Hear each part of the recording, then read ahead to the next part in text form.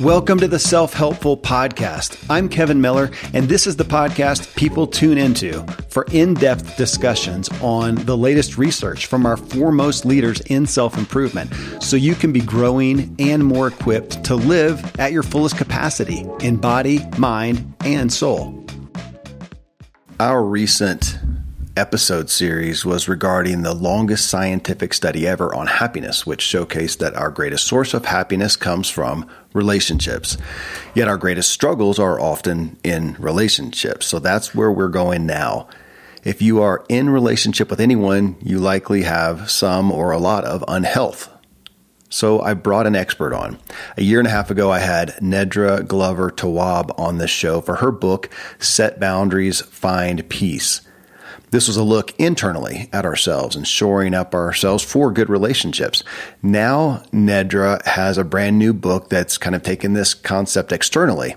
It's called Drama Free, a guide to managing unhealthy family relationships.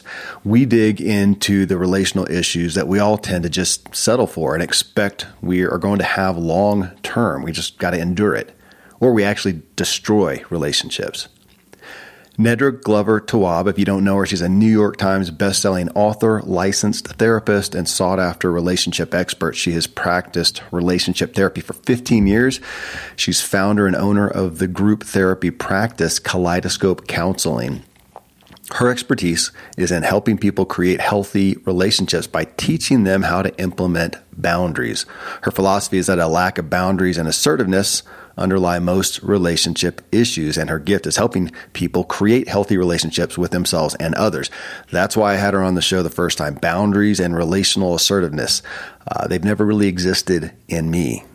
Nedra has appeared as an expert on Red Table Talk, on The Breakfast Club, Good Morning America, CBS Morning Show. Her work's been highlighted in the New York Times, The Guardian, and Vice.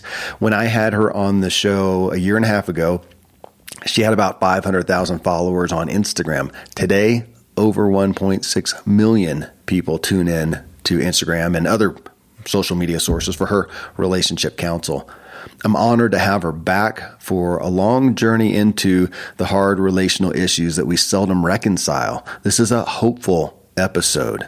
And of note, after the 1 hour mark, we really get into some sensitive topics I don't think you'll want to miss. If you find value from this self-helpful podcast, it'd be great to get your thanks by leaving a review and let people know what you think about the show. Let us know as well. Thing we hope for most, though, is that you'll just keep the conversation going, take these topics and talk to them, especially this one, with the people that you care about most. You can always connect with me, find me at my website or social media at kevinmiller.co. It's been great to see some inspiring testimonials from some of you this week. Thank you. Next up, Nedra Tawwab and I dig into the message and research of her new book, Drama Free, a guide to managing unhealthy family relationships.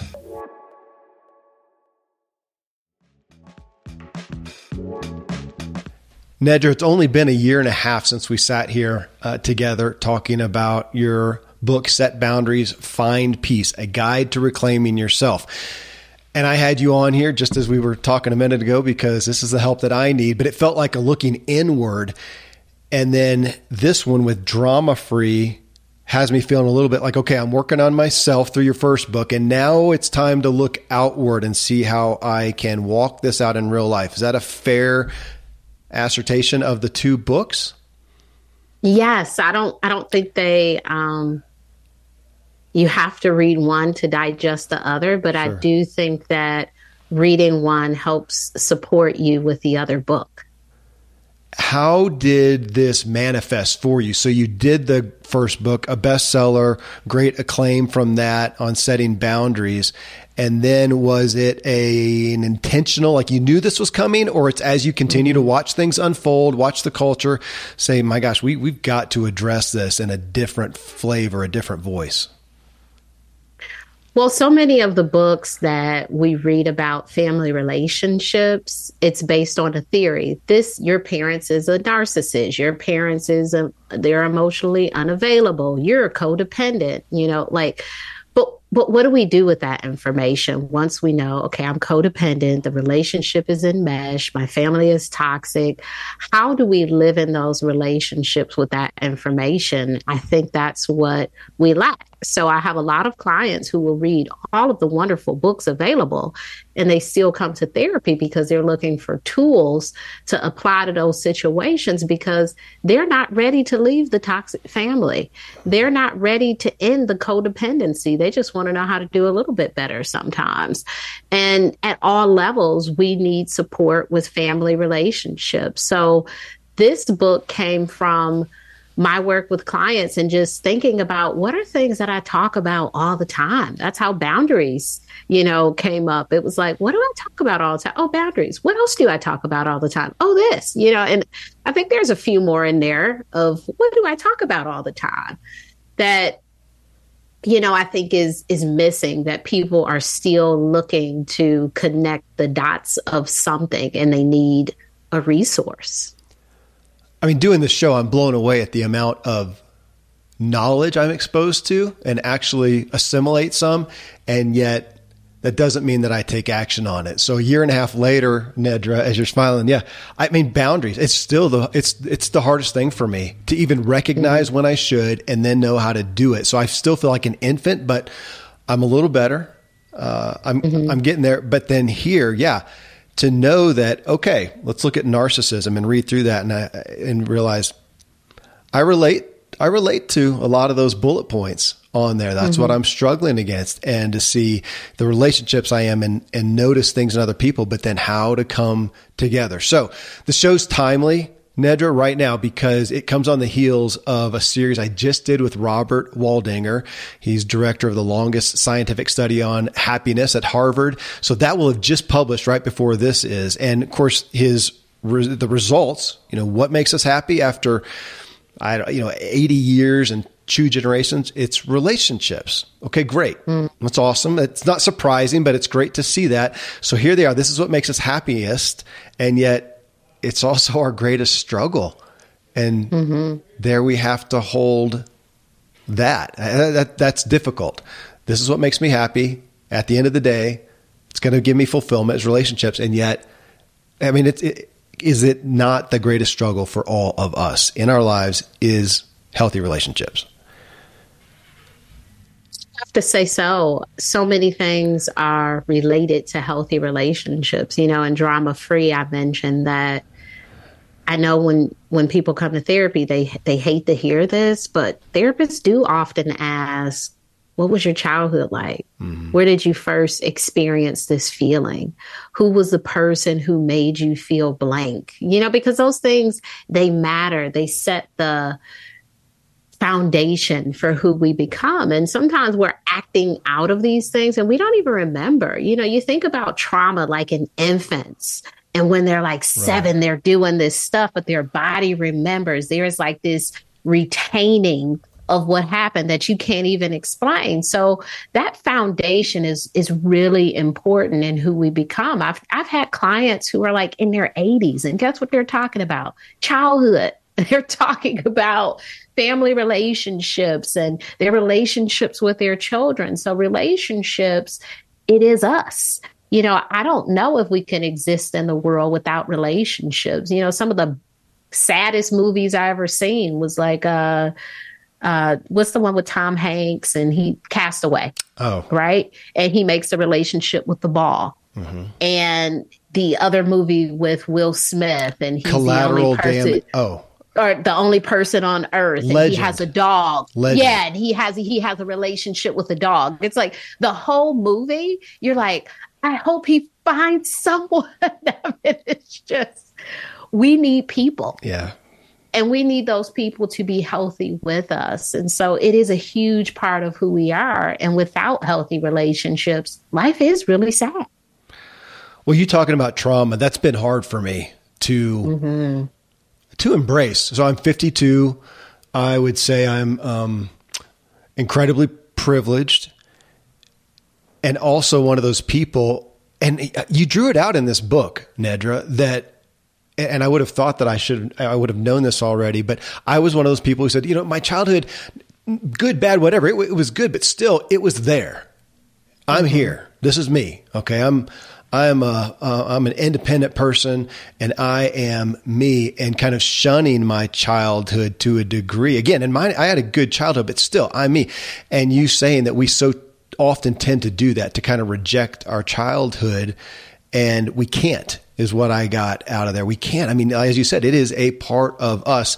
And I've realized in my own experience and even with others, that it's one thing to reject or to say that, hey, it's not a part of me. But even in doing so, it's often from a rejection standpoint, especially those who had a hard childhood. I'm rejecting it, which means by proxy, they are living a life, being a person in opposition to that, which means it still has just as much hold on them as if they said, yeah, I totally embrace it. Is that fair? Mm-hmm. Yeah, there's no real rejecting of it. There is a denial of it. There is minimizing it. There's trying to forget it.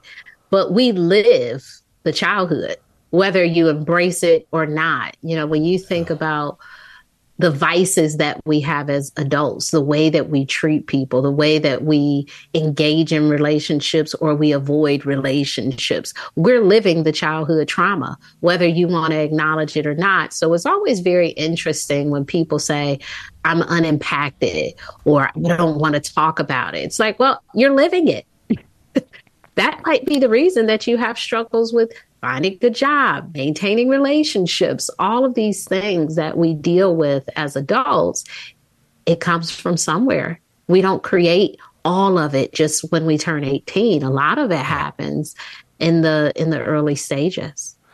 I'm curious. Now, I have a book coming out in May, and we do judge a book by its cover. It does matter what the headline is. We've got our content, but we got to choose a headline that's actually going to sell. So with that said, though, I am a little curious about the word drama. There's a lot of titles you could have given this book. You probably consider a lot of them, but drama free. For me, I related to it. So it's a relatable term. Should I dig any deeper on why you use that term? I think we were throwing around quite a few terms, and I think I may have this text message still, but I have a family member who I was having some relationship issues with. And there was a text that I sent to them is, I'm tired of the drama and chaos. Mm-hmm. Right? Yeah. Yeah. And so, chaos free, not as catchy. Yeah.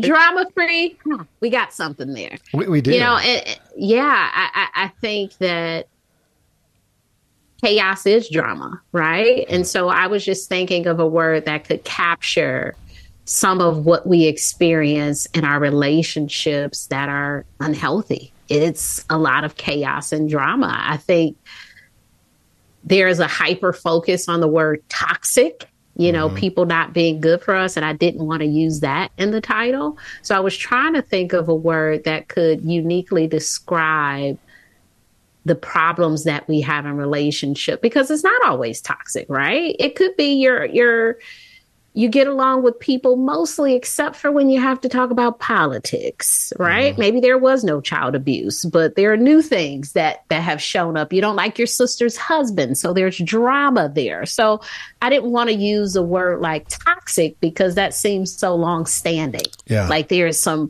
really deep-seated issues, and it's not always that. It's, this person changed their religion and now they're trying to convert everybody. It could be that. That could feel like drama to you, but it might not be toxic. Well, and to own that, and when we look at the relational struggles, and you've got the fight, flight, or fix, concepts. I'm definitely a flight.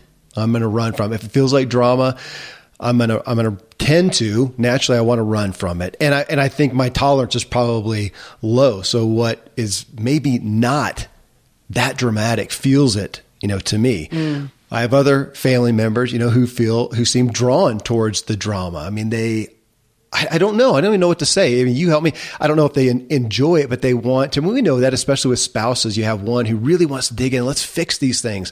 And another who's, I just want peace. That is me. I just want peace. And so when we look at drama, I don't want to be unfair in polarizing it, but it feels like I hear that even amongst friends, amongst married friends a lot, that you often have one who's retreating from anything that feels like drama and they may be overly sensitive to it, and another who's seems to be very drawn to that. Is that common, or is it just what we hear about?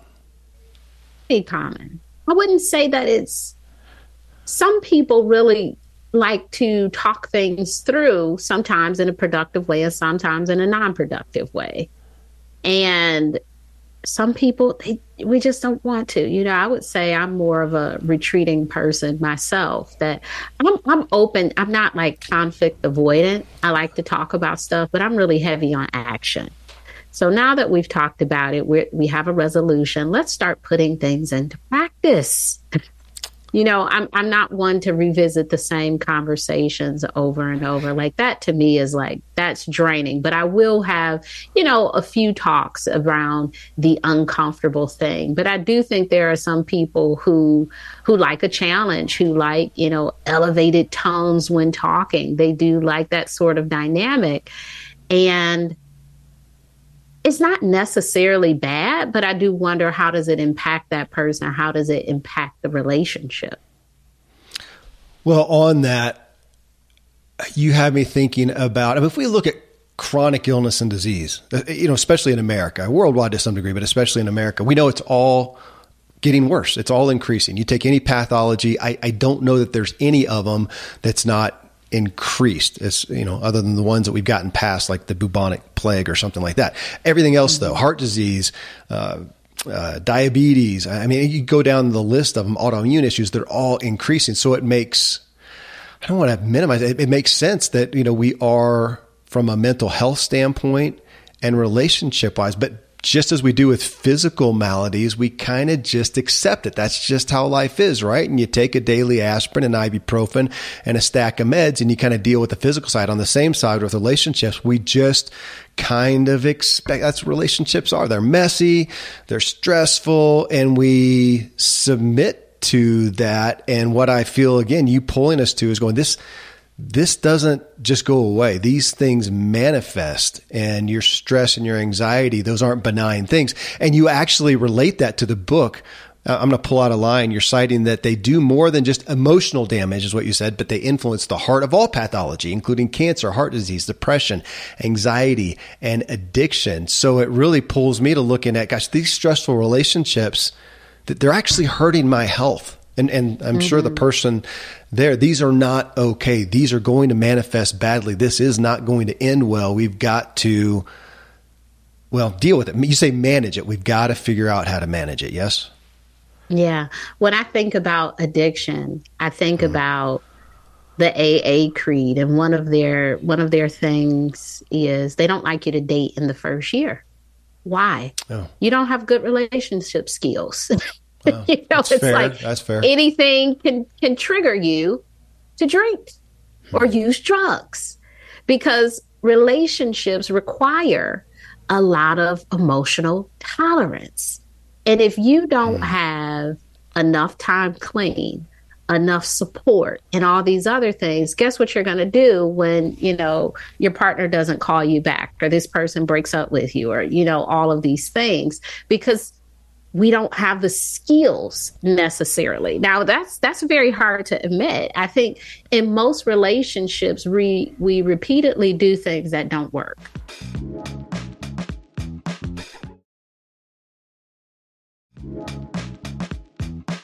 All of us. Yeah.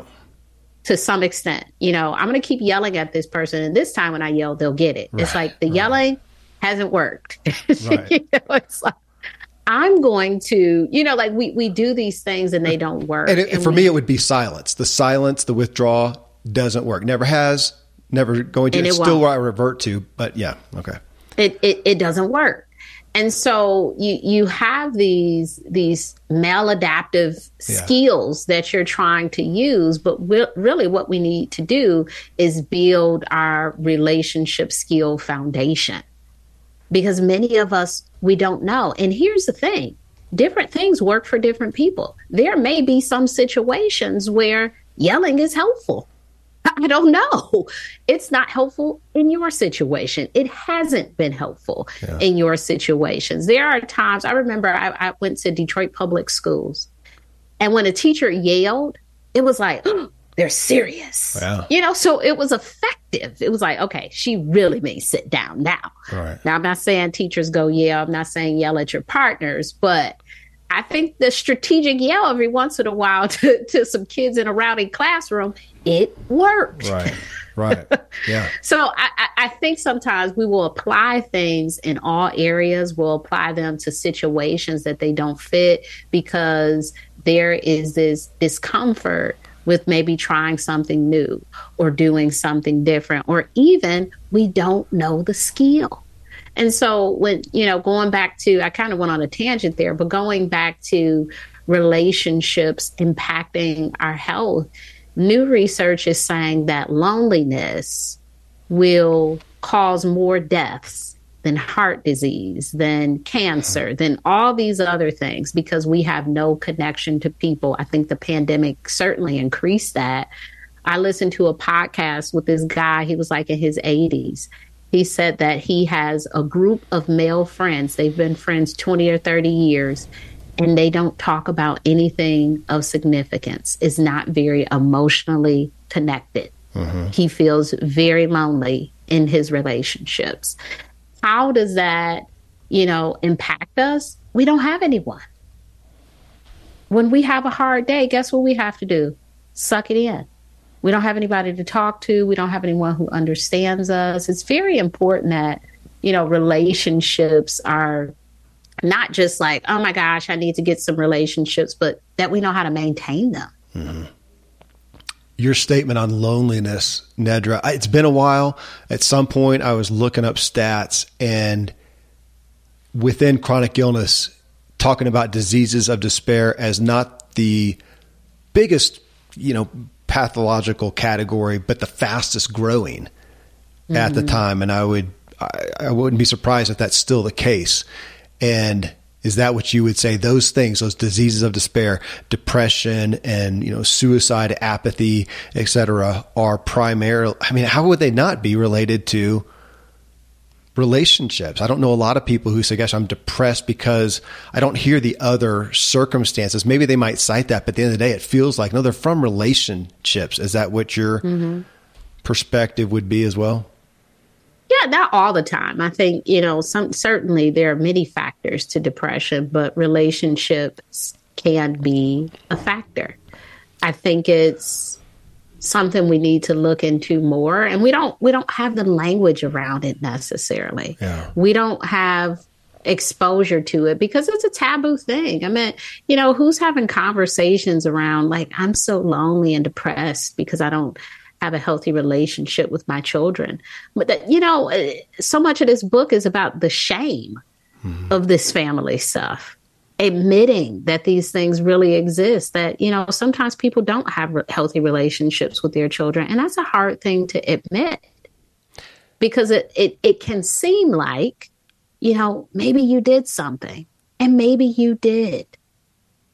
What do we do with that information? I think there's an opportunity for growth there. I think there is room for improvement. I think there are, ideas about how we could reconnect. But first, we must acknowledge that something is happening in our relationships. Now, you talk about that too, Nedra, because, a lot of people will hear that and go, gosh, okay, it just feels bad to go try to, dredge up the past and to make it negative and go back into the childhood, and the propensities go back and just, it was fine. My parents were doing the best they could, or my parent or whoever, and, siblings doing the best they could, and just to put it down. And then the danger, it feels like, is to hear you and go, okay, now I'm supposed to go back and just vilify it. But you talked to that in the book. You said, no, that's not the point, but I'll let you finish what it is. I wonder, where do we get this idea that talking about anything honestly is vilifying it? Yeah. I say yeah, but that's been me too. So please, school me. Yeah, there is this misconception that if we say anything that's not happy or, I don't know, neutral, like I'll have so many clients who will preface something bad with something very good. I love my mom. She is the best person ever. She worked really hard for me and my siblings. They go on this whole tangent about how great she is, to say that she's an alcoholic. Yeah. My mother, she really was mean to my father, or whatever those things are. It's like, okay, so wait, you had to tell me she was in the church choir. She sewed your costumes for, you're like, all of this wonderful stuff to get to the nitty gritty of the reason that you're here. Because there is something in us that says, I shouldn't talk about her like this. Nedra, this is what is that? My therapist has called me out on this over and over and over. So I can't say anything. I can't share the negative feeling or emotion about whoever until I first say, well, either something good about them, or I have to point out my own flaws first. I know I did this. I know I did this to get to X. So yeah, you just nailed me. Keep going. I just wonder, sometimes I think it feels like betrayal, right? Yeah. Like to say something negative about someone you love. But what I try to normalize is love is not a protection from hurt.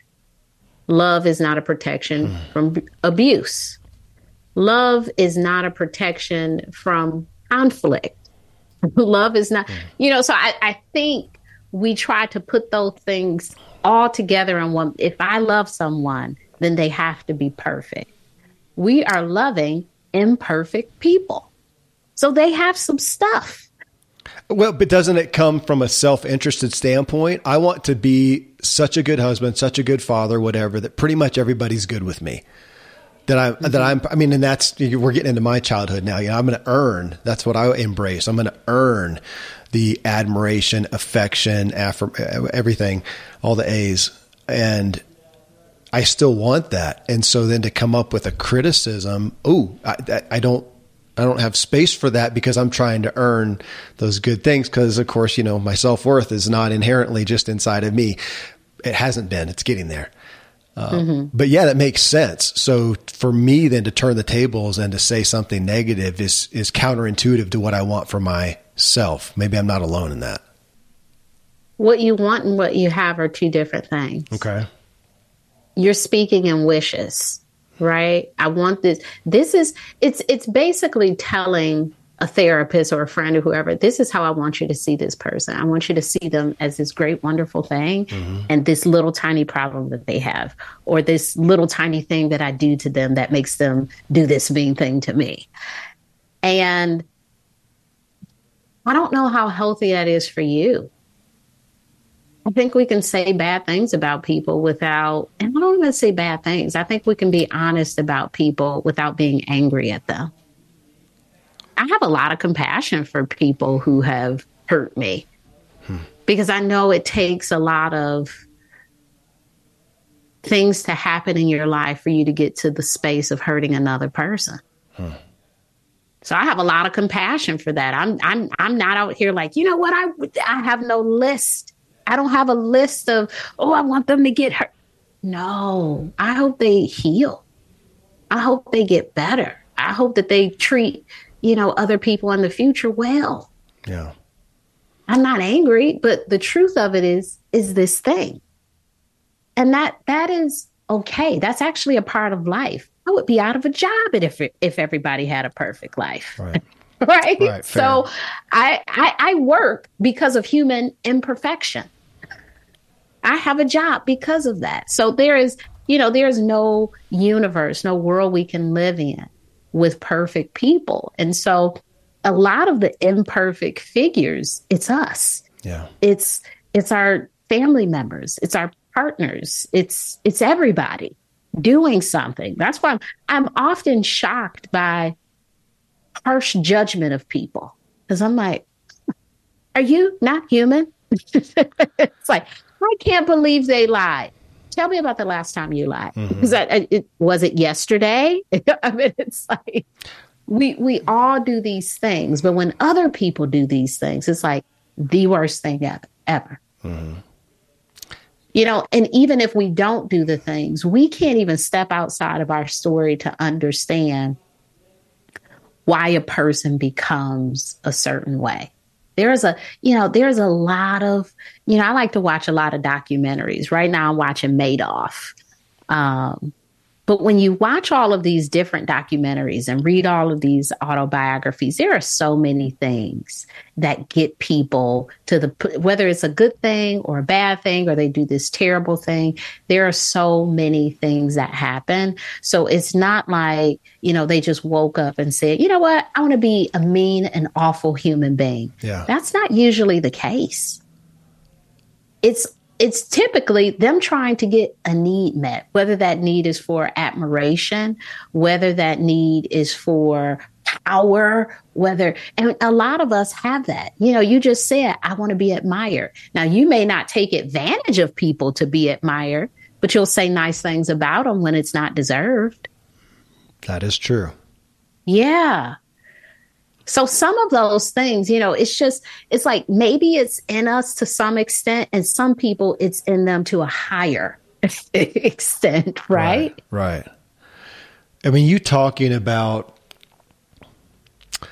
childhood, Nedra, you mentioned the skills that we learn in childhood, whether they are to protect us or to get those A words, those affirmations, whatever they are, that we learn those in childhood. And you talked about yelling, there may be a place on the playground with kids where that, that's relevant, but we have those skills in childhood that we learn, and they may have served us well then. And we take those then into adulthood, and they don't serve us so well. And that's what I have, found. Even the things that we do out in the workplace. Well, gosh, we talked before the show here. I was a pro cyclist. Endurance is great. Ignoring the pain is great. I took that into relationships. It doesn't work so well there. And yet, so you get applause for it out here in the workplace, doesn't work here. And it can feel a little, maybe that's an unhealth of mine speaking, but it can feel kind of schizophrenic even, of going, man, out here, I'm not going to show no emotion. I'm going to steer the ship no matter the stormy waters. And that's great. It may even have a place for it with my family if there was a fire we had to escape from, but that's not the day to day. The day to day is intimate. It's not highly traumatic generally, for our families, as for most people hearing this, hopefully. And yet again, those skills there don't tend to work. I know for my part, I've had to really look at that and realize that skill that seemed so valuable just doesn't work over here. Kind of makes sense. But to break from that programming back to the childhood programming, it feels like I need to be re-brainwashed in essence. Well, not necessarily re-brainwashed, but reprogrammed. Okay. There is some new programming that we need. Some of the things that we learn are protective at that time. And we have to figure out, do we still need that skill? Is it something we need to just kind of stick in our back pocket for times that we need it? Yeah. Is it something that we just need to leave altogether? Some folks grow up in terrible family situations, and they have to do some unfortunate things to survive those situations. And I think it becomes problematic when you're still doing those things to survive and you don't have to, right? It's like that could have, really been needed in your home environment, but that skill isn't needed here. You have your book in 3 parts. Unlearning dysfunction, number 1, healing, and then growing. And, as I looked at, even in the intro in your book, it just brought me back to step 1 step 1 is still, in essence, an auditing of myself. Kind of my first therapist I ever had, it was, and I had the first 2 say the same thing, that Kevin, you're emotional. You're not aware of your emotions. They gave me the little sheet with an emotional dashboard. That's where it started. Now today we've got Brene Brown's book, Atlas of the Heart, with 87 emotions, I believe, is what she lists out, and the call to understand those and have a better understanding of self. And so as we look at the drama, and I come to grips with, okay, where is the drama in my life? Where are the things, the relational issues that are gnawing away from me? It calls me first to say, for me to be in touch with my emotions. Maybe that's the question. Can we even do this if we are not, to some degree, adequately in touch with what we are honestly feeling? Mm. That's the unlearning part. Because we're human, I think we naturally feel. That's what separates us from others in the animal kingdom. I think we are feeling beings. And it's not that we don't feel, it's like we've bypassed that. You know, I have 2 children, 6 and 9, and they talk about feelings all the time. That hurt. I'm anxious. I'm nervous. That was mean. I'm excited. I'm happy all the time. I encourage it because I don't want them to lose that skill, because I know so many adults, if you say, how do you feel? They can't tell you. A lot of that is because, you know, when we're children, people talk us out of feeling. It's not that serious. That's not that big of a deal. You could wait to go to the bathroom, you know, all of these. It's like, I have to go now. But it's that endurance, you know, tolerate the pain of and are taught. And so the messenger becomes us. Now we're telling ourselves, I shouldn't feel this. It's not okay to think this about this person. It's not okay to say this. Why am I even bothered? It's not a big deal. Why do I? Now we're telling ourselves all of the messages that the people told us. Yeah. And then we have to, like you mentioned, go into therapy. And then the therapy is like, okay, let's look at a feelings chart. Because now we want you to go back to 5 years old. We want you to be able to say, that's mean. That was frustrating. I feel lonely. I'm sad about this. We want you to be able to do that. That was a very healthy skill, Kevin. Why did they tell you not to do that? Yeah. Because it was advantageous for them in that moment. Because it worked best if you were in a box, if you were a certain type of way, just be quiet, sit here, do this, do that. It worked best. Yeah. So it makes sense for, you know, someone to say to you, not right now. This is how you should feel. I'm in the middle of this. Go over here. How do we continue that messaging of, I don't have time to feel, hurry yourself along, quickly get over it? We do that to ourselves as adults. Yeah. It's interesting you citing your children sharing their feelings very naturally and openly. I have my children do, but I'll say it's my biological children do. My youngest is adopted. She's 10 years old. She's been with us since she was 4. And prior to that, she had a lot of abuse and neglect. She does not, literally not a part of her vernacular, how she feels. She doesn't. She's embarrassed when she's hurt. She's better than she used to be, but she's embarrassed when she's hurt. She tries to hide it. When she's got a cut, she's bleeding, and she's her biggest emotion is guilt, is what we learned with her. She's in therapy with that. But interesting that, would you say that the more traumatized someone is, the less we understand our emotions, because you just have to shut them down. So that's just, it's not a logical, intentional process.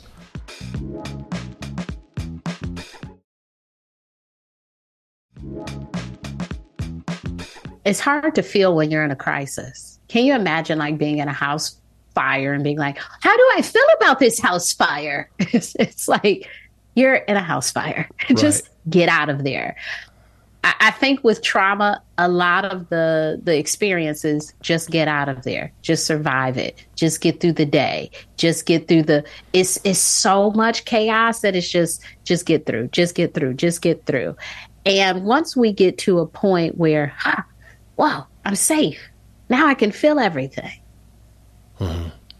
That is the new work, to notice, okay, I'm no longer in the trauma cycle. I am no longer in an unsafe environment. I can really feel what's happening now.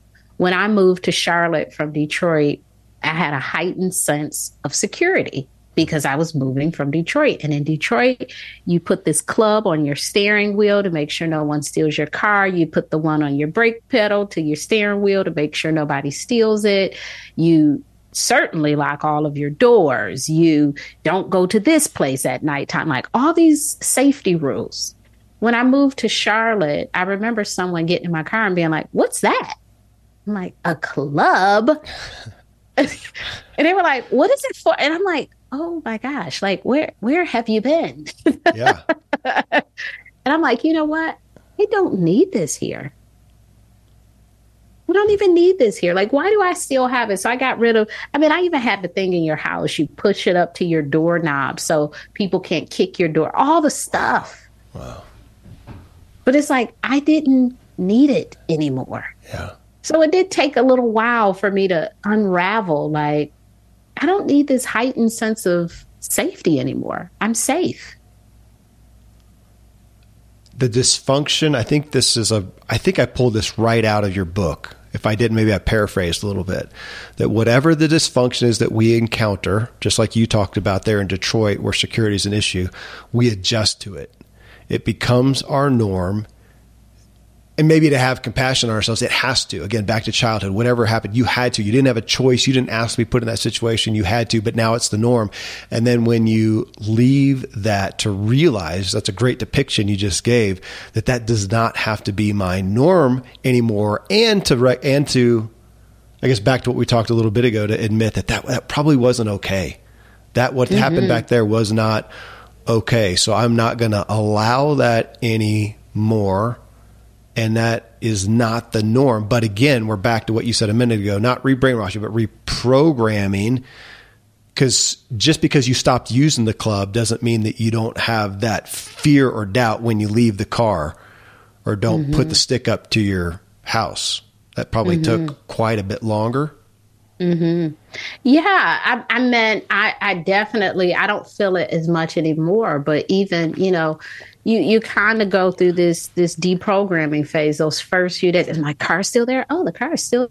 No one took the car and it didn't have a club on it. Wow, it's like shock of safety almost.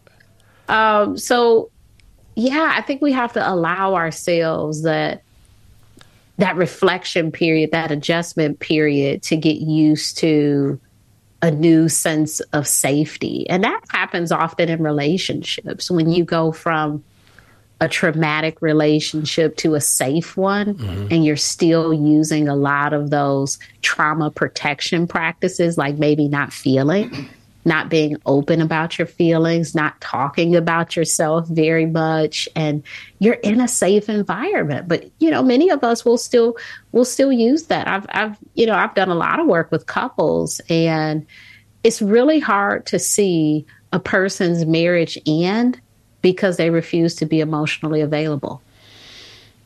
They just can't do it because of all of that early programming. It's like, I hear them saying all I have to do, but it is the hardest thing to do when you have, significant trauma around. So something you pull out in your book, Nedra, that I'll admit I studied for my own book, was, I'm going to call it genetic set points, because it's just something that never was, again, relevant for me. And as I've talked to people, most people don't think of as well. We think about genetics in regards to a propensity for a physical ailment or a disease, something like that. But in regards to our response in relationships, I haven't found it to be the norm, and it wasn't for me to look at, because I'm just going to generally look at my own childhood and go, gosh, you know what? It was pretty good. I really don't see why I have this unhealthy reaction to certain relational aspects. I just can't find a place for it experientially in my childhood. And now what you bring us to, if my grandparents, if my, the people who came before that endured a significant amount of trauma, that can give us literal genetic set points that don't like any, they don't imprison us. It's kind of I always forget who to attribute it to. Genetics doesn't it loads the gun. It doesn't, but our lifestyle pulls the trigger. But in that, tell me a little more about that, about the aspect of, okay, just because I don't see X, Y, Z as a causation in my childhood, it could be from prior to that genetically that I have a sensitivity to X because it existed here. That's not common. That's not common knowledge. Yeah, I think the example I mentioned in the book was relation to Holocaust survivors. Yes, it was. And descendants of slavery, and how there is this trauma that is in your genetics, and you have these heightened stress points. You have a higher propensity to have certain issues because of not your grandparents necessarily, but maybe your great grandparents and your great great grandparents. And there is something about what happened to them that continues to happen to us until it's almost like doing some of the healing heals your lineage as well, right? Yeah. Like it is when you think about a mother carrying a child, they say, oh, emotionally, you have to be very sensitive to what you allow in, because you're literally building a person and you're creating like this environment for them. And some of the things that happen with you happens to this child. And so we're constantly building, these families with all of this.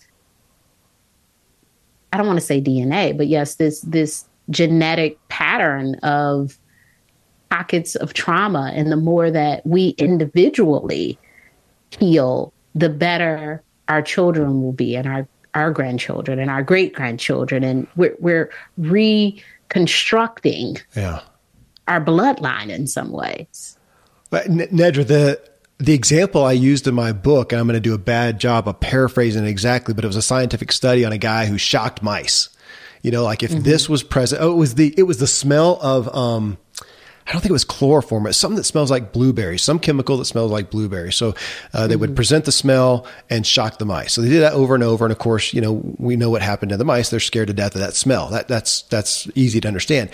What was mind blowing was then for those mice to have babies and see the baby's natural aversion to that smell of blueberries.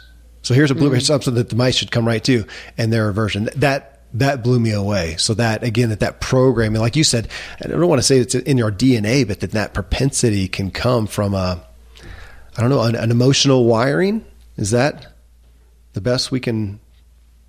Yeah. And, I think one of the things that isn't talked about enough is environmental wiring. Yeah. When you don't see anyone knowing how to deal with emotions, that's how you learn how to deal with emotions, whatever they're doing. I cited Depression is Contagious, which is a book that is very interesting about how children become depressed, not necessarily genetically, but being in a depressed home. Yeah. You learn depression. You learn to maybe stay in your room, stay in the bed. When you have a hard day, like you withdraw from people, like you're learning, you're visually seeing all of these cues. And then guess what?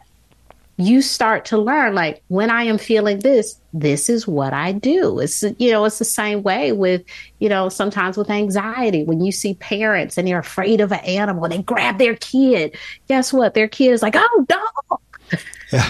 Yeah.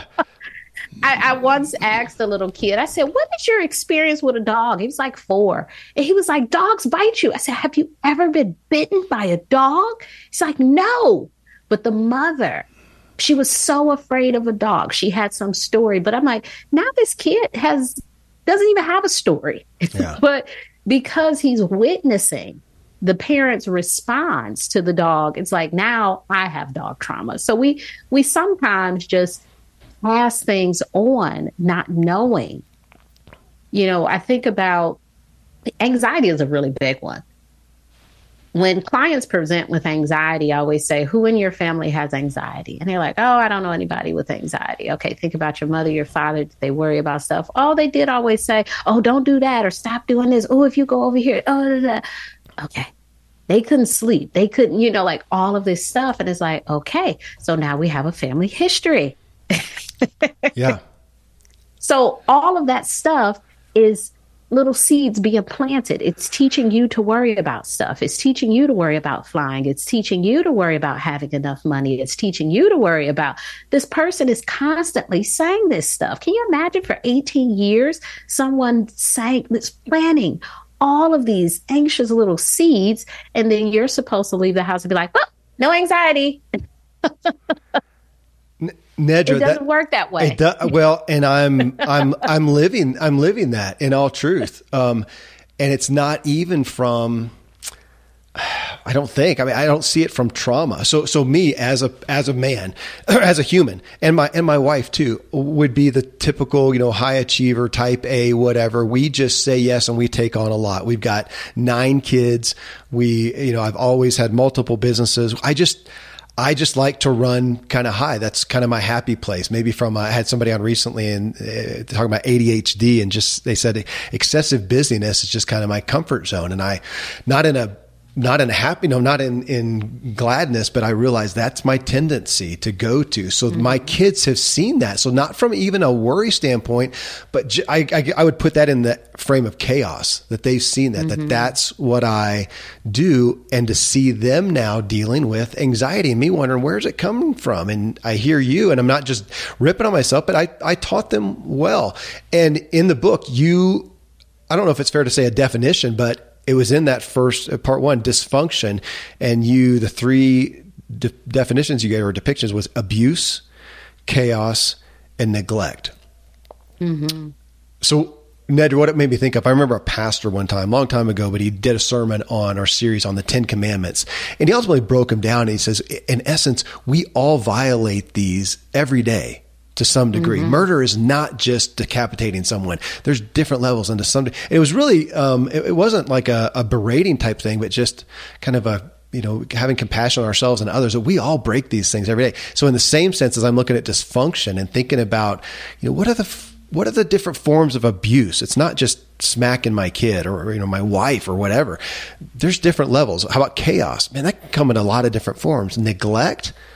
I mean, definitely with the things that I don't embody, like emotional intelligence so well, have I neglected my children with that? Absolutely. There's no way I couldn't.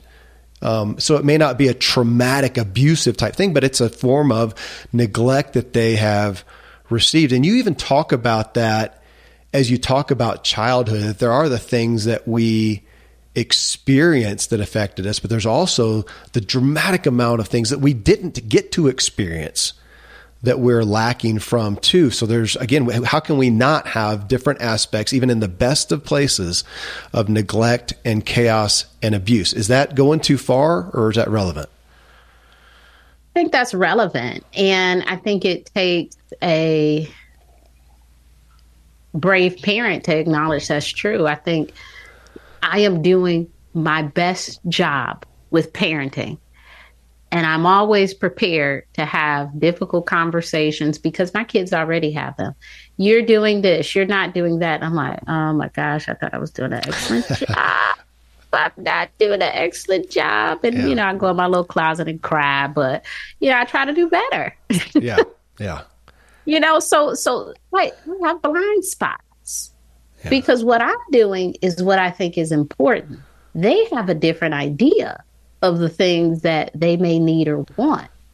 And so there are times when, I might be functioning well in, 5 areas. And it's this one little area of, you didn't take my earrings out. That's like super, like, you said you would do it this time and you don't listen to me. And they got 5 other times I didn't listen. I'm like, gosh, those are all pretty relevant. It is. I mean, so much we've spent so much time really talking about, again, the essence of the part 1 of just coming to that's my term, coming to grips with and accepting and acknowledging that none of us grew up in a perfect home. None of us had perfect parents, and the best of them out there, there had to be some voids. If it wasn't dramatically abusive on that side, even on the good side, I mean, sometimes I look and go, my incredible parents, I don't even know if they put high expectations on me, but they applauded me for them. And so I just embraced that. That's who I am. It's not their fault. It fit my propensity, and I took that and hook, line, and sinker and just went that way. Not their fault. But again, coming to grips and going, yeah, there were some things that we can't have perfect health. So, there's part one of the book, is kind of getting real with it. Then part two is the healing, kind of where you talked about at the beginning. Now, what do we do with it? So we've got this knowledge, but what do we do? Because we're going to quit listening to this podcast, and we're going to answer the texts from our family and go home to our family, or respond to our relationships or our lack thereof relationships. We're going to go home and be alone, and we're going to deal with it. How do we heal those relationships? And that, to me, is, the biggest elephant in the room for me, Nedra, not in reading the book, but just in considering, okay, what do I do this is we don't want to generally engage. We don't want to hurt the other person or be hurt in return. So when we're looking at it and going, yeah, that doesn't feel good, that's so scary. Even though, and I'll own this for myself, even though I say it's so scary and I don't even know why. I don't know why. I'm not going to get physically harmed generally. I'm not, at least in the relationships that I have.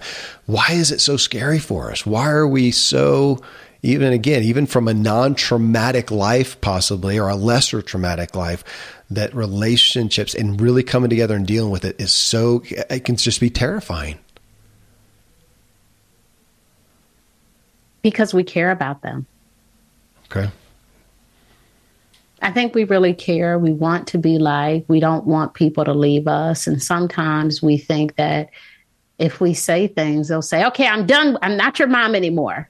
If you don't want me to come over unannounced, I won't be your mother anymore, which I think is a very extreme way to respond. And most likely not the case.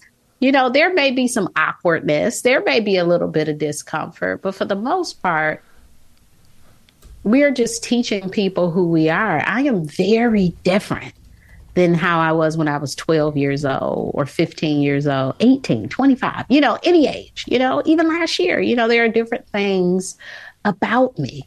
So as I evolve, I have to let people know that there are different things that I eat. When I was a kid, I ate a lot of bologna and, all of this stuff. Now, if someone say, hey, you want a bologna sandwich? No way. No way. Right. I wouldn't eat it. Right. I've had enough. Yeah.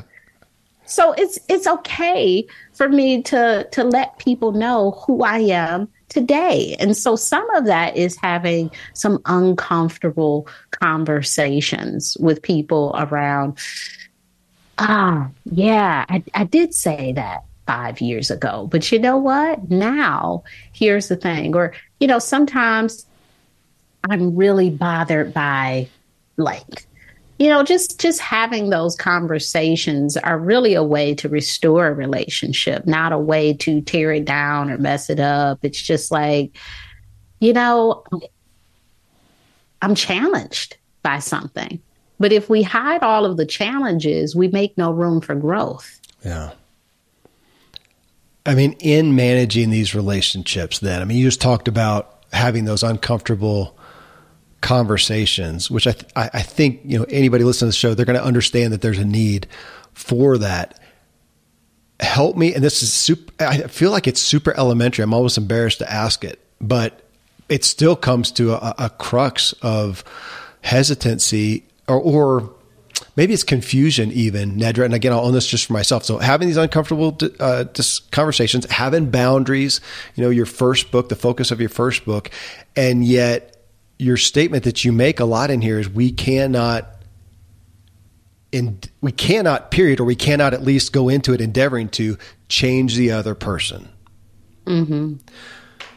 So it pulls on the question, I'm having this uncomfortable conversation, not to change the other person in essence, but there is a hope that in our relational dynamics, we modify our behaviors to a degree where we can coexist?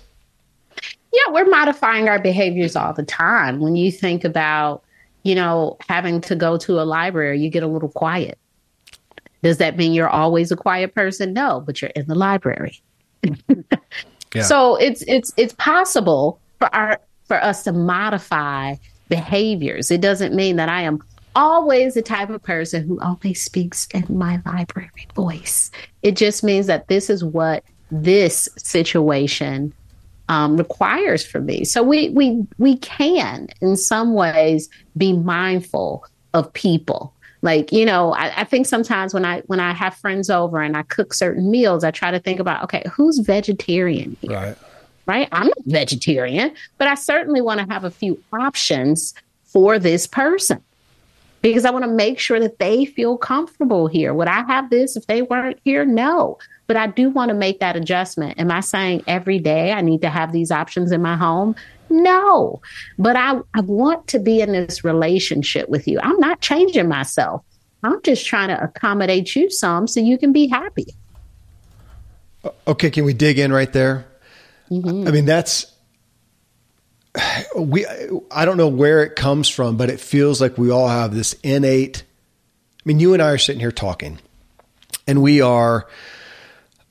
this is a happy place for me. I'm not stressed. I'm not anxious. We're having a conversation. This is almost flow for me, but I'm kind of on my good behavior. There's some performance here. I'm trying to talk well and to think well and converse well and sit up straight and project my voice well. And I'm doing that. Okay. So we're doing that. We're out in the workplace. We're with other people. And yet that propensity to come home and go,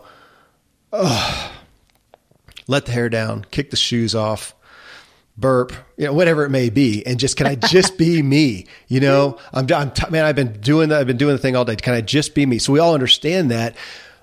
My concern, though, is when we get in that relationship, we think, now I want to be in that relationship where I don't have to modify myself at all. I want to be with my soulmate where I can just be me. And I don't know that that's possible. You tell me. You're the therapist. This is your path here. Can we just be? Because there's always, if it's another person, they have needs, sensitivities, they have stuff. How can I not still modify, like you said, to maybe not change them, but am I going to care enough to accommodate? And just because I might like to burp out loud, it's a goofy analogy, but that may be offensive to them. They may have gotten slapped for doing that as a kid. So maybe just don't do that. Oh, but then I can't be me. I see this walking out. I just want to just love. Can I just be me? Can you just love me for being me? And I'm thinking about even my kids. Can I love you? Yeah, but right now I don't like you. You're being a jerk. So there's some harmony between just being me and being in relationships with other people. I would say, for some things we need to just be ourselves and go do it in the bathroom. Okay. There are some things that, I think about these huge rifts in parent-child relationships. And a really big one is when a child is gay, lesbian, trans, or, something that a parent may say, oh my gosh, this is something that I have an issue with. And in that case, no, I think that child should be able to be themselves, right? Like I wouldn't say, hey, pretend when you come over here to be something else. It's like, no, I think you should be able to be yourselves. Now, if you're talking about, making maybe smaller modifications, like I mentioned, like, being considerate of other people, I think that's something altogether different. I think you are yourself, whether or not you're burping.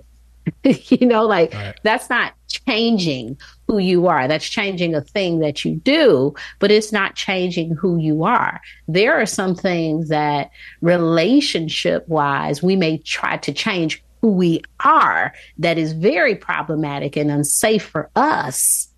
And that's different from trying to accommodate the needs of another person in a relationship. And I think there are some things we do in relationships because we want to be in them. And there are certain things that we're just unable to do. I think, talking about certain topics, if you have a certain family member who has fertility issues, do you want to talk to that family member about it? And, do you want to be aggressive with what you say to them? Do you want to tell them what to do? I think those things matter. There are delicate things that we have to do in our relationships with people. You can have your perspective about things, but how do you explore those in relationships with people? I think that's the consideration that we're not often giving. It's like, well, this is what I think about this, and I have to tell this person. It's like, maybe not. I think it would be better to maybe say it this way or word it this way. This person is already going through something. Do you want to state your stance on adoption? Like, is this right?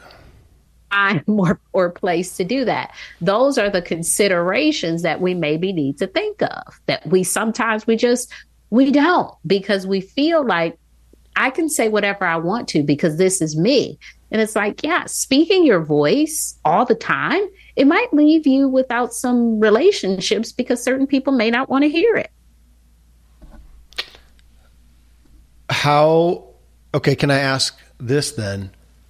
That idea of, can I just be, that this is, the movie fantasy of finding that perfect person, right? That we just fall head over in heels in love with. They're our soulmate, and that Hollywood depiction of the fantasy there. Someone I can be fully myself with. It bothers me a little bit, Nedra, and I want your take on it. Is that fair? Because how could I express every part of me to one person? My wife, for instance, has not been a man. She's not been a husband. She's not done a lot of things, and vice versa. I can't, for her to express and have me relate to childbirth. I just haven't done it. I've never grown a human within me. And I'm trying to take an exaggerated aspect, but for her to try to be herself and have someone relate to her and how it feels and the aspects of motherhood, man, I can't do it. But she's got a mother, she's got a sister, she's got girlfriends that she can do that with me. Now that's one depiction, but to take something where somebody maybe has a sensitivity. Yeah. You talking about, fertility, and somebody who wants to go on and just talk about the joy of motherhood to their friend who's really suffering in infertility, and that to maybe say, you know what, you can be you and be excited about it. Why don't you be excited about that with this person over here who has 5 kids, not with them? And so it's not even modifying ourselves. It's just, again, back to your accommodating, being sensitive to who are we with. But then I'm going to, again, just to rub that a little bit to say, is it viable that maybe we can't just fully be every aspect of ourselves with any one person, because it's really hard for any one person to really have every experience and to connect with us in every way. Thoughts? Absolutely. Okay. We need a community of people to be in relationship with. We need partners, friends, family members, children, church members, mosque members, whoever. Like, we need an assortment, neighbors down the street, guy at the grocery store. We need an assortment of people because we have so much going on that, I think about the friends we meet along the way, right? When you have like a very unique situation, you're dropping, you're having some health issue and this other person is having the same health issue. That's a connection that you can't find with anyone else. Yeah. This is a very unique connection, and you don't have to expect that your wife will understand the uniqueness of your health issue. Yeah. Like that's, and sometimes we'll get mad at folks. Oh my gosh, they don't understand this about me. And it's like, yeah, it's not their thing. And that's why we need more than one person. So we're not putting everything on this one person to get.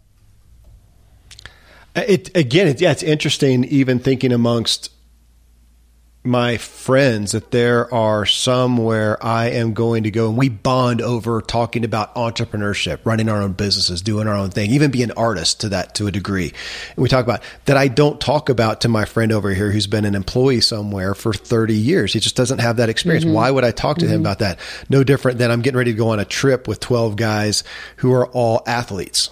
So we're going to go and we're going to just do some cool stuff that I don't share with a lot of other people in my life, you know, even some of my kids and whatnot, but I'm going to revel in that. We're going to talk about that as context that I don't have with other people. And I can take that to, I have friends who aren't husbands, who aren't fathers, who aren't X, Y, Z, that again, to be fully me, to express that, to be sensitive to who I had somebody say one time, I'm going to honor the house I'm in. I'm going to honor the house I'm in. And so if I go in and they're good with tracking mud all over, then I'll do that. If they take their shoes off the front, I'm going to honor the house I am. To look at every person, is that a good frame of reference, and say, man, I need to understand them enough to honor who they are. And again, it's not that we are being inauthentic, but there may be some aspects of us that aren't relevant to express to that person. I love that. I don't think of that as a withholding. I think that that's an honoring multiple truths. And we need people in different spaces in our life. We don't need them to be everything. We need them to be a few things, but not every single thing to us. An anchor issue in the book, Nedra, was, I think this is in the latter parts of the book, or at least chapter 2 or part 2, how to manage relationships with people who won't change. That right there is going to be, as you know, a hot ticket for most everyone. And I really appreciate you start right off and you relate it to a neighborhood. That here you are, you've got your home, you've got your land, but there's people around you. And there may be people who, in essence, let their property just go to pot. And to decide if, and now I'm going to play with some of it in my own paraphrasing because I want your input, that I can look at that. Well, one, I can then look across the street to them or look next door to me, and I can live in anger, bitterness, resentment, hate, and just try to deal with it and just say, that's it, life sucks kind of aspect, or just, you got to deal with it. Not very healthy. Probably is not going to endure well, and it's going to manifest in bad ways. But that's a choice.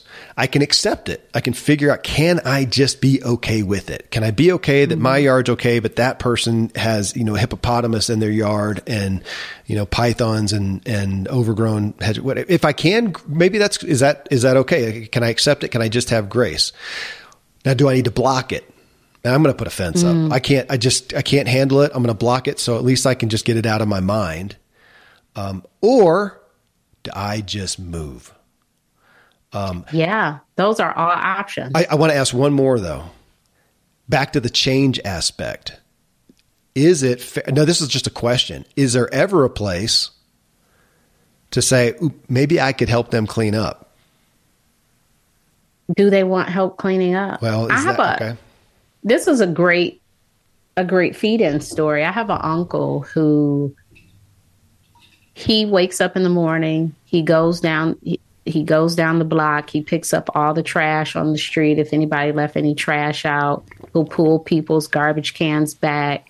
He will cut his grass, and his neighbor to the left of him, he'll cut their grass.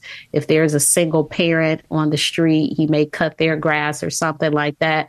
So, and he says it, I want to live in I want my street to look a certain way. Yeah. So he has really taken it upon himself to be the neighborhood cleanup crew of one. Now, there are times where he gets a little frustrated and he's like, oh no, her kids are old enough to help. So he gets a little, but then he'll go and talk to the kids and he'll say, your mom is at work. You should, so he has his whole system of doing it. And that is his way to be able to live in the way that he wants to live with people who don't have the same value system as him. Okay, so there's maybe a place there, but outside of that, cleaning up or trying to help, and then of course you may have the neighbor who's got a fence up and they don't want you to touch their yard or they're going to shoot you. So you are not helping them clean up. So then back to, do we just again accept the negative feelings, live with the negative feelings, live in those, or do we find a way to in grace just accept and be okay with that person? Do we try to put a block up, or do we move? Because we're in deep water now as people look at their relationships and go, can I manage it, or have I got to remove myself? Doing nothing is never the right solution. I haven't seen it as effective, because doing nothing is probably what we've already been doing. Just trying to, I just need to accept this. I need to accept this. And sometimes we don't. We actually need to do something. We don't need to accept any more. We need to do something. And that doing something sometimes is moving. That doing something sometimes is saying, you will not say this thing to me anymore. That doing something sometimes is, maybe not coming outside as much. Like, that doing something is all the stuff that you can control. It's not always trying to get this person to think exactly like you about this situation. When we think about families, there is such a rich history of things that may happen, like gossiping in the family, right? Like, if everyone is talking about all of these family members, maybe your personal protest is not to join in. It's like, they like to do this. You don't have to join in. You can excuse yourself from the room. You can say things like, hey, I don't want to talk about that person.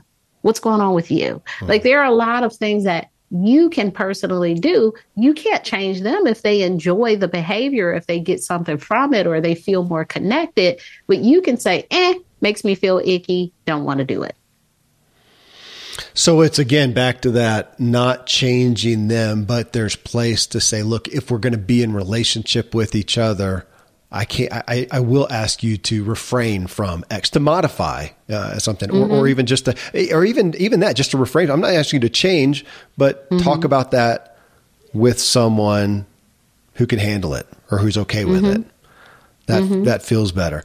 Well, the last part of your book is growing, and there's a lot in that's hard to do justice to even here. But I appreciate the beginning of it, just saying that we're not going, the idea of, I'm just going to get over it. Can I just get over it?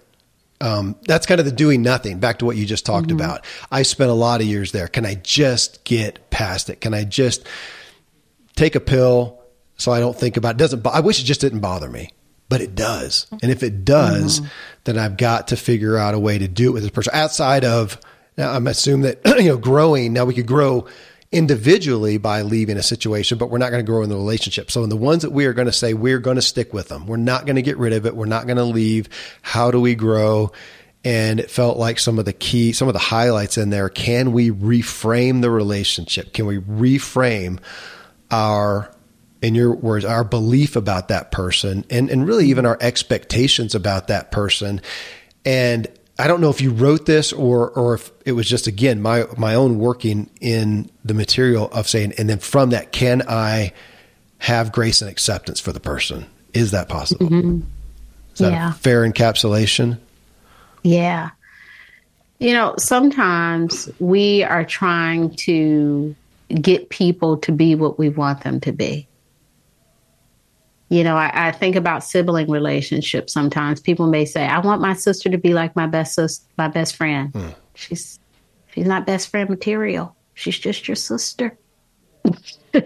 So how do you live with her, and all of her stuff is just being your sister? She's not going to be more thoughtful. She's not going to, this is the relationship. How do you live with this relationship? So often we're trying to recreate a different relationship instead of accepting the actual relationship, the actual person. Right. Oh, my father doesn't say I love you. Okay, well, we have the information we need. He doesn't say it. Can you make him say it? Maybe you could start saying it to him and eventually he'll say it, but I don't know if you can, and maybe make him initiate. No, you can't. But there are a lot of things that you could do. It doesn't, how else does your father show love? What other things that can you do to maybe initiate the conversations around feelings and love and these sort of things? And I think so often we put the work in the other person's up for the other person when they don't have an issue. They don't have an issue with what's happening. We have the issue. We have a problem with what we're not getting or what's happening in the situation. So we are the folks to change it. It's not these people who are okay with everything that's happening. Some people enjoy chaos. Some people don't even notice the neglect and dysfunction. As great as this book is, some people won't read it and they really, really need to.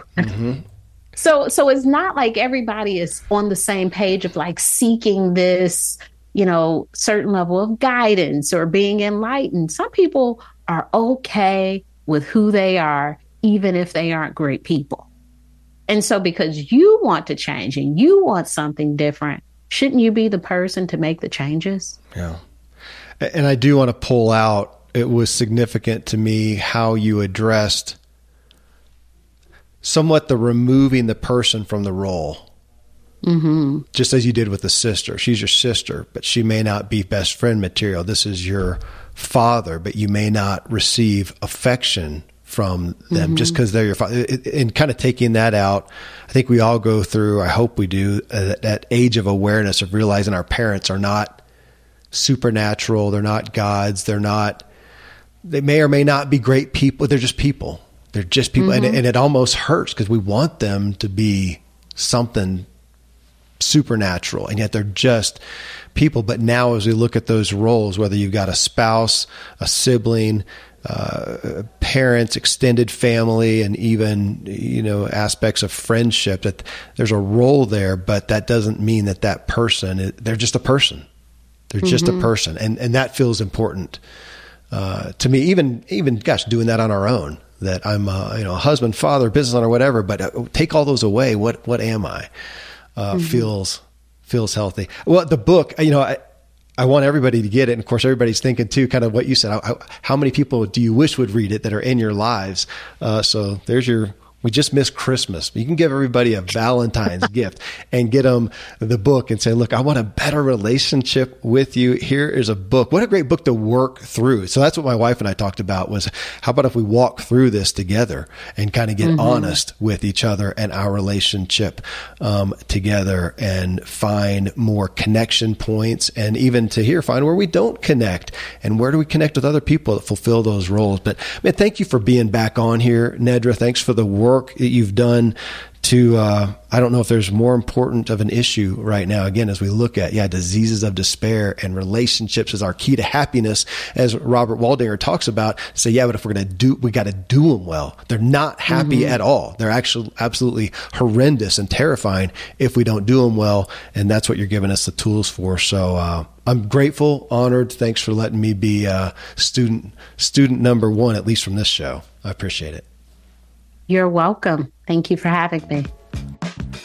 I have been ruminating on this talk with Nedra over the past week. I've talked about some of the issues with my friends, my wife, my kids. It's a work in progress for me. It will be for all of us. I don't naturally have a desire to dig into relational issues, but I do want great relationships that fulfill me, and I want to fulfill those people that I care about. So I can't just wing it. I can't just rely on my good intent.